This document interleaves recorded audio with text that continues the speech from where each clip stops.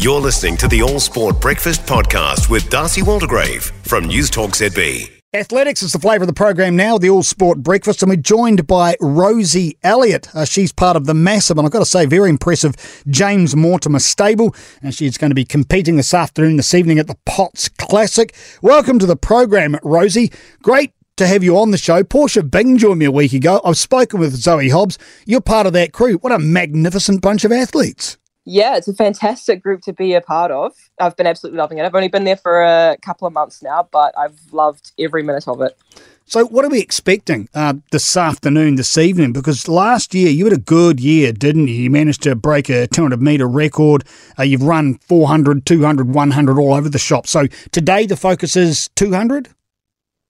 Today the focus will be the 100. There isn't actually a 200 as part of the program for this event. So there is a 400 as well. I will not be running it. I've decided to take a bit of a step back from the 400 this season and focus on the 200, hence the 100, very important for my 200 speed. But we have a pretty solid lineup for the women's 100 today. We have Zoe Hobbs, obviously, Oceania record holder. And Brie Masters is actually coming over from Australia, who I believe her PB is 11.26 off the top of my head. So she's incredibly talented 100-metre runner.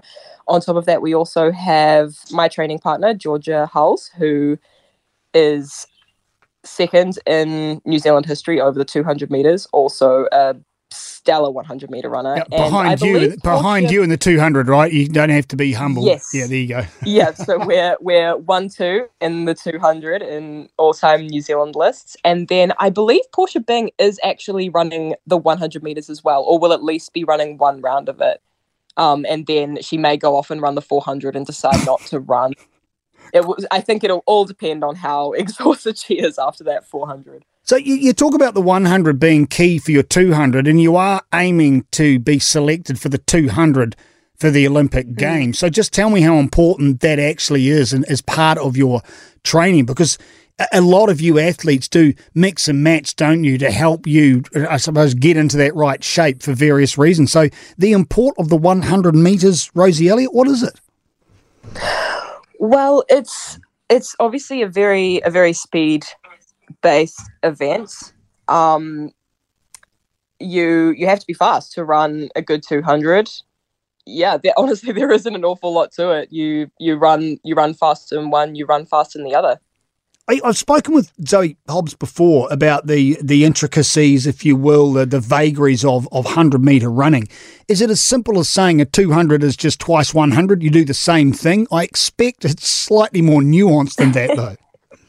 It's a little, at this most basic level, it is, I suppose, but you do have to navigate a bend and how you move your body around the bend. You have to sort of figure out how to come off the bend. You then have to be fit enough to be able to finish the race without losing too much speed. That's often where I find I have a little bit of trouble, particularly early season when you haven't quite built up that race fitness yet. You're running your first 200 and then you hit maybe 120 or 130 meters in and you just get really tired and you start to slow down quite a lot. That's not something I've ever really experienced in the 100, but certainly is something that I've gotten in the 200.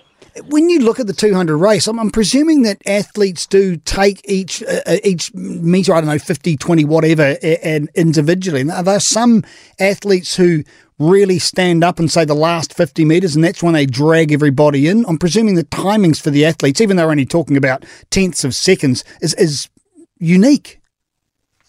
Yeah, well, certainly every athlete is unique in how they run it.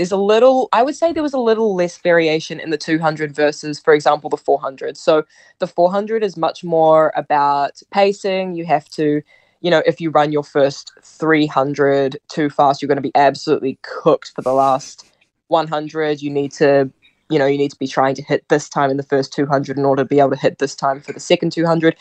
The 200 flat is not quite the same because it is an absolutely 100%. It's a 100% sprint. You're going hard out the whole way. So I would say the variation in how one runs it depends more on the athlete. So it's not really a voluntary thing, but some athletes might find that they're better on the bend, some athletes are better on the straight, some have the fitness to be able to really push through that line. So yeah, you do get that variation within athletes, but it's less of a conscious decision as it would be in the 400 metres. Really looking forward to watching you and your stable mates get toward and hopefully selected for the Olympic Games. This is all part of your journey, a very fast journey at that. Rosie, Elliott at the Hobbs Classic this afternoon and this evening in the Hawke's Bay. You go well, and thanks so much for your time today here on the All Sport Breakfast. No worries. Thank you so much for having me. For more from the All Sport Breakfast with Darcy Waldegrave, listen live to News Talk ZB on Saturday mornings or follow the podcast on iHeartRadio.